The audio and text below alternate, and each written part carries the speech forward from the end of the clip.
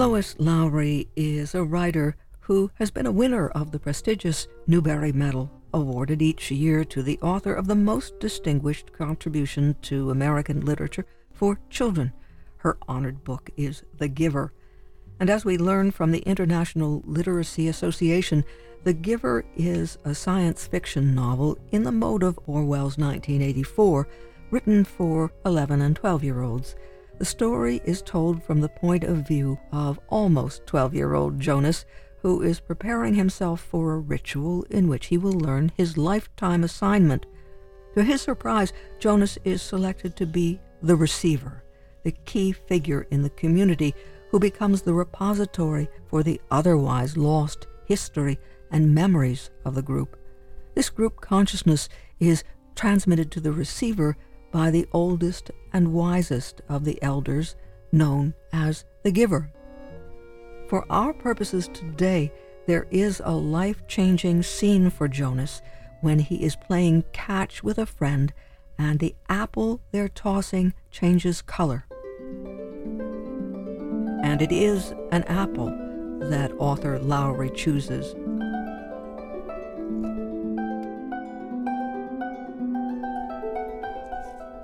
Educator David Morrison explains in eNotes, in The Giver, Jonas's experiences of the red apple, the faces in the crowd, and Fiona's hair give him a privileged insight into another world, a world that's vibrant, exciting, and, of course, colorful. Nothing could be further removed from the drab, monotone society in which Jonas currently lives. In the dystopian world that he inhabits, sameness is the norm, a standard imposed to eliminate conflict. As the receiver of memory, Jonas is able to go beyond sameness and behold a world of diversity, as he sees manifested in the red apple, the faces in the crowd, and in the change in Fiona's hair. In relating this experience to the Giver, Jonas becomes frustrated. He can't quite describe exactly what it is that he saw. All he can say in relation to Fiona's hair is that it changed. He doesn't know how, and he doesn't know why. It's no accident that all of the objects that Jonas sees in these memories are red. Red is the color of passion, the color of love, two qualities that are notable by their absence from the society in which he lives. Jonas may not as yet be able to discern the full significance of his memories, but for now at least, they've shown him that another world is possible, a world characterized by diversity, individuality, and spontaneity. In an interview, meanwhile, with the author in The Reading Teacher, Lois Lowry was asked, "The picture on the book's dust jacket is an intriguing one. Is the man someone you know?" Lowry answers, "I took that photograph in 1979 while I was working for a magazine which sent me to interview and photograph this man, a painter. While I wrote about him, we talked about color and form, perspective and composition in painting.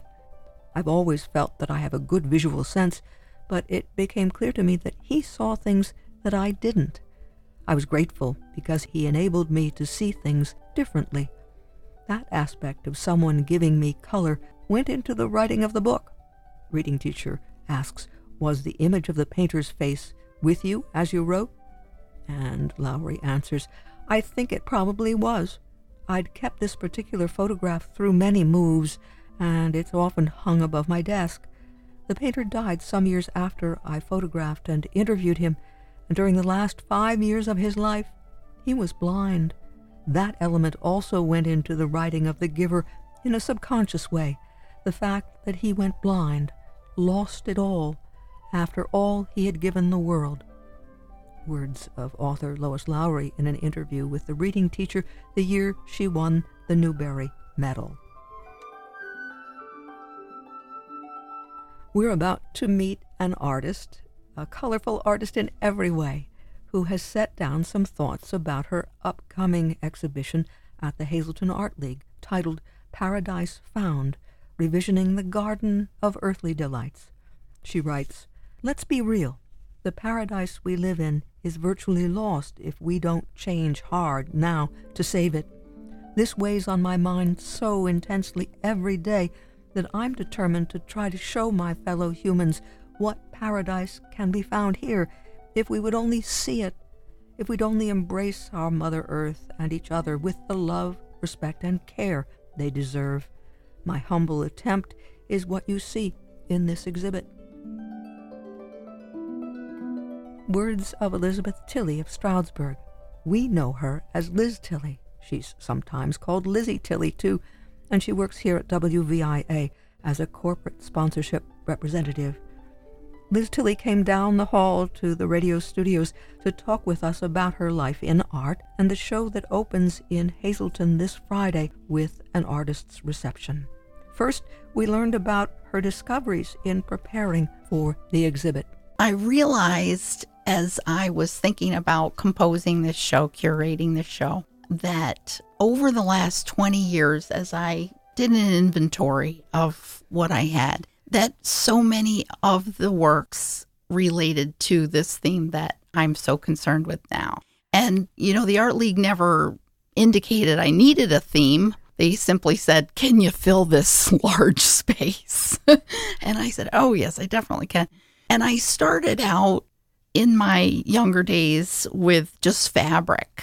When I was a kid, I was very interested in drawing, but I was afraid to move into painting. It's been a progression of confidence. So I did a lot of sketching and charcoal work, and I did a lot of plein air.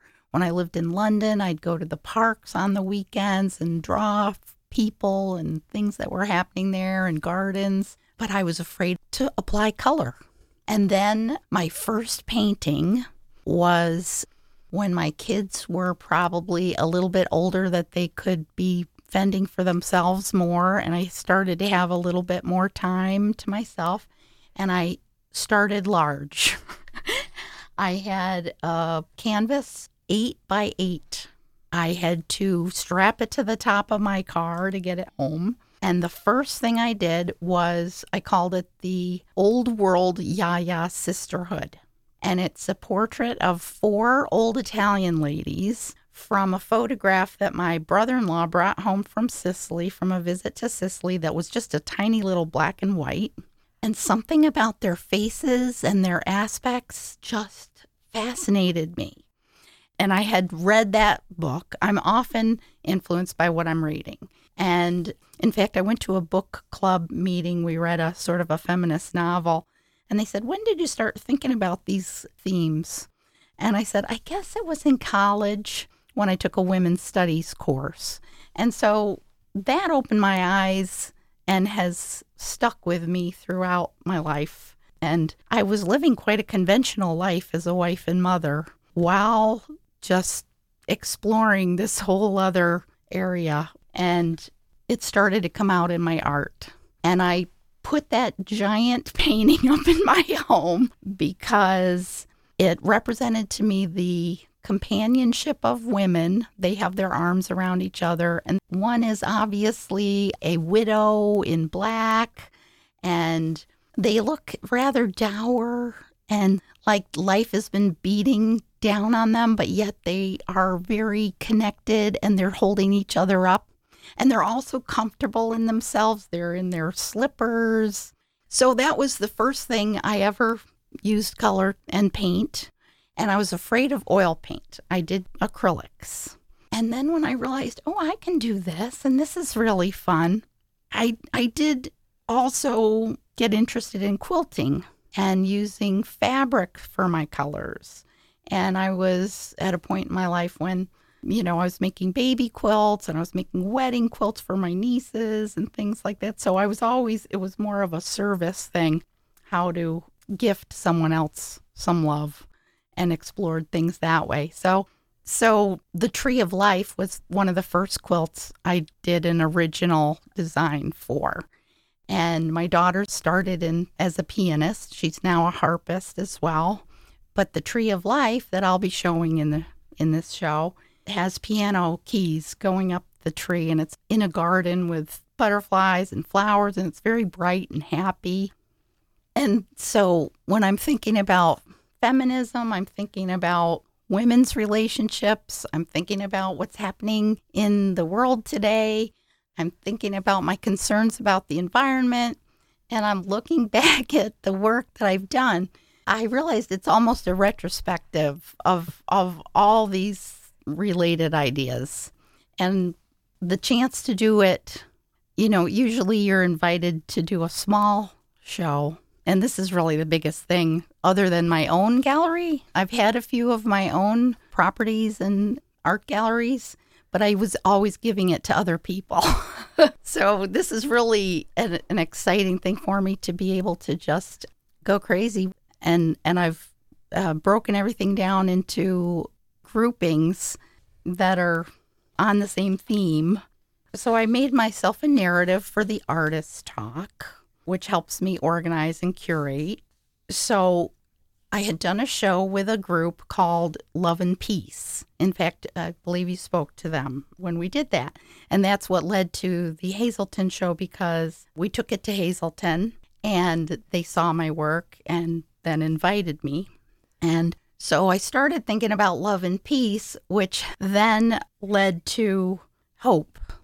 And so that's what this show is about. And for Love and Peace show, I did a diptych of Adam and Eve. Eve has the background make love, and Adam's portrait has a background not war. And to me, that sparked this whole other entry into the idea of the creation myths. I was reading Joseph Campbell. I was rereading Women Who Run with the Wolves. Joseph Campbell and Clarissa Pinkola Estes each write about myths and storytelling and tales. Yeah. I actually have made a sign for my food table for the opening that's called Food for Thought. And I have all of the books that have recently influenced me. Cassandra Speaks is one, Glennon Doyle's Untamed. My reading always leads my art. I was an English lit major and a creative writer before I was an artist, really, or concurrently, I guess. And I've sort of gotten away from the writing to an extent, gone into more visual representations of these ideas. I'm a visual person, and I think sometimes, just as in churches with the stained glass windows, the image is a little bit more powerful for those who, I feel like some of that is lost on the average person, where they may come and see an image and it resonates in a way that's different. The idea, too, Liz, about bringing color into your work, what did that open up for you? What did color bring to the desire you have to touch us as viewers? You know me, I dress very colorfully, and I'm very interested in fashion and clothing, and my paint colors in my home are bright, and it really was kind of an awakening. And another awakening that I had more recently, I had painted for many, many years in acrylics. Watercolor was never my thing because it was a little too soft for me and small. I like to paint large. And just recently, honestly, in the last 6 months or in the past year, I finally tried to paint with oils because I had a crazy idea that, I wasn't trained in art school and oils are scary. That's like museum pieces. And, I'm just me, and that's not for me. And all I did was buy some paint and start using it. And I thought, I've been missing out on this all these years from some kind of ridiculous idea, because they're so much easier to work with and the results are better. And I'm just loving, absolutely just crazy about painting with oils. And, so it looks like a progression. And then I was very pleased. I just started showing in the last few years at the Pocono Arts Council in their shows. And they usually have a theme, so you can just put one or two pieces in. But annually they have a member show. And I decided to put my first big oil painting in the member show. and it won first place in oils. And I was especially gratified because the judge was a visiting professor at ESU from Brazil. And that was just a bigger validation than I ever expected to have. And again, it was an older woman. The subject of the painting was an older woman just resting on a garden bench with a wild garden around her. And she's got the little cat glasses and like a frumpy flowered dress. She's not a classic beauty, but there's that beauty in the life that she's lived.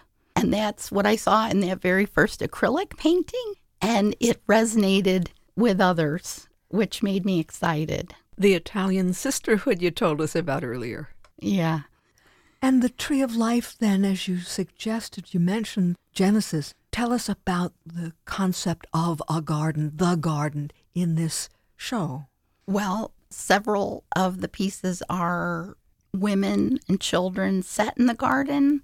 I love George O'Keeffe, and I love all the artists who paint nature and landscapes and flowers, but that's not what I do. I'm a little bored by that. I have done a little of that, but I'm just trying to reach to bigger themes. But I did do a few, like a little girl with a watering can. But then I also did some sort of apocalyptic things with the ship falling off the edge of the earth. And it's hard. There's such a wide range of things I'm showing. I had a painting in my office here that I took home to bring. It's called Joy, and it's really just giant abstract flowers just to show the joy that can be found in the garden. And the T.S. Eliot quote that really launched a lot of my ideas is this: "The end of all of our exploring will be to arrive where we started and know the place for the first time." So I'm distressed by what we've been doing to our environment, what's happened to the garden, how we've squandered it, how we've polluted it, how we haven't treasured it. And I think the only thing that's going to save us is if we can realize what we've lost and circle back and try to preserve it. It's an obvious concept, but it feels like so many people do not make this a priority, including our government. When you tell us that you've painted a child with a watering can or a woman on a garden bench, it sounds as if you are often drawn to creating images of humans and nature together. Absolutely. Right? That's exactly it, right. Because it's funny, another way I think about it, my mother was fascinated with angels and fairies, and I have some Celtic background in my heritage. And I realized, why do I think about why do I love images of fairies? I did a very large painting of a fairy that scared people because she's kind of dark and mysterious. But, the veil is thin between heaven and earth in a garden. And it's a place beyond this world of strife and confusion and conflict that is so disturbing. And it's comforting to go there for me. And it's where you can imagine that fairies are living a happy little existence like in the beginning, right? Where they seem to exist and people think they're there. And so I go to that place for respite. And it's funny because members of my family, friends that I have made here are from a different political perspective than I am, very far away from where I am.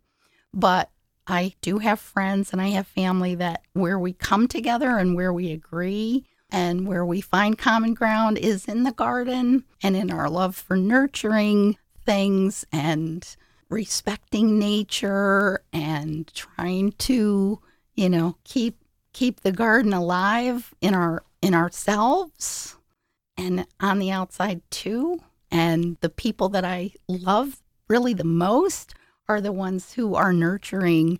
When you go to a person's house and they have this incredibly beautiful garden full of colors and living things, how can you not love who they are. Because if that's what they want to spend their time producing, it just tells me something about their character. And I'm all for curling up with a book too, but give me a garden and a book, and it's the best thing ever. And that's why I think the Tree of Knowledge was in a garden, and put those two things together, and that's heaven. And if you can find that place of peace, the world has always had strife and trouble, and it seems that people are really feeling a sense of dread about how dire the situation does feel now. I mean, the climate is changing, and we go outside and there's smoke in the sky. The world's on fire. It's scary, but I'll never have a sense of hopelessness about that. And I think the people who are planting seeds, and the little girls that are watering them with their watering can, and the women that are sitting there on their garden bench being at peace, these are the things that save us. And you told us also earlier that you had been working with fabrics. Will we see anything with your fabric work? Oh, yeah. I thought that it would be very much fun to explore the Garden of Eden theme in a fashion show, because I've given quite a few fashion shows before. I like to make clothes. I have a lot of fabric, and so I'll make some things from scratch, but I also like to repurpose. It's more sustainable. It's better for the environment. So I'm a thrift store freak, and I will scout out cool vintage stuff, and then I'll reimagine it. And I did a Women in History fashion show a few years ago, and I had dance troupes help me. This was when I had my own place. And so I thought, well, it would be fun to try to do something with that again. So I also thought it would be a bit provocative and titillating to call it a fig leaf fashion show, because that's the Garden of Eden. So I've made a whole series of garments, quite a number, that are fun in that they're leafy. Let's say they're leafy, and they're a little bit different. They're quite different. And I am showing my quilts as well. There's probably 5 or 6 art quilts, and they're related to different themes.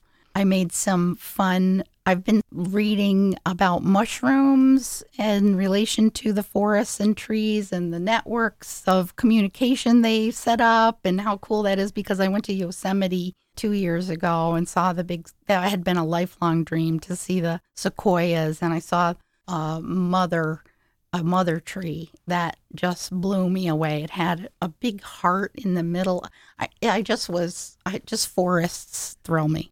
So I made mushroom hats with paper mache, and those are going to be a lot of fun, and some flower hats. And everyone who comes to the opening is invited to wear a garden hat. It will be a garden party. And my daughter is coming from D.C., and she is a harpist, trained at Peabody Conservatory, so she's the real deal. And she's doing me the favor of coming.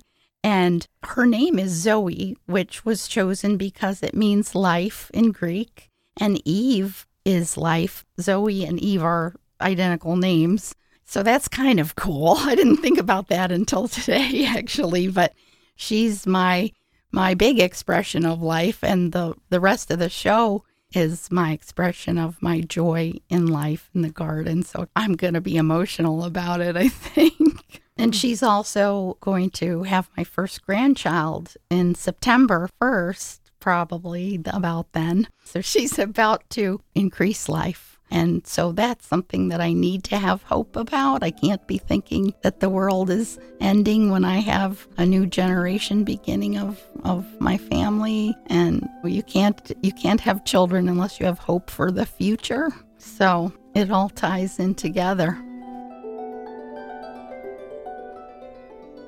Artist Elizabeth Tilley of Stroudsburg, speaking with us about the solo exhibition of her work that will open in Hazleton this Friday, August 4th, with an artist's reception from 6 to 9 p.m. and party hats, garden party hats if you choose.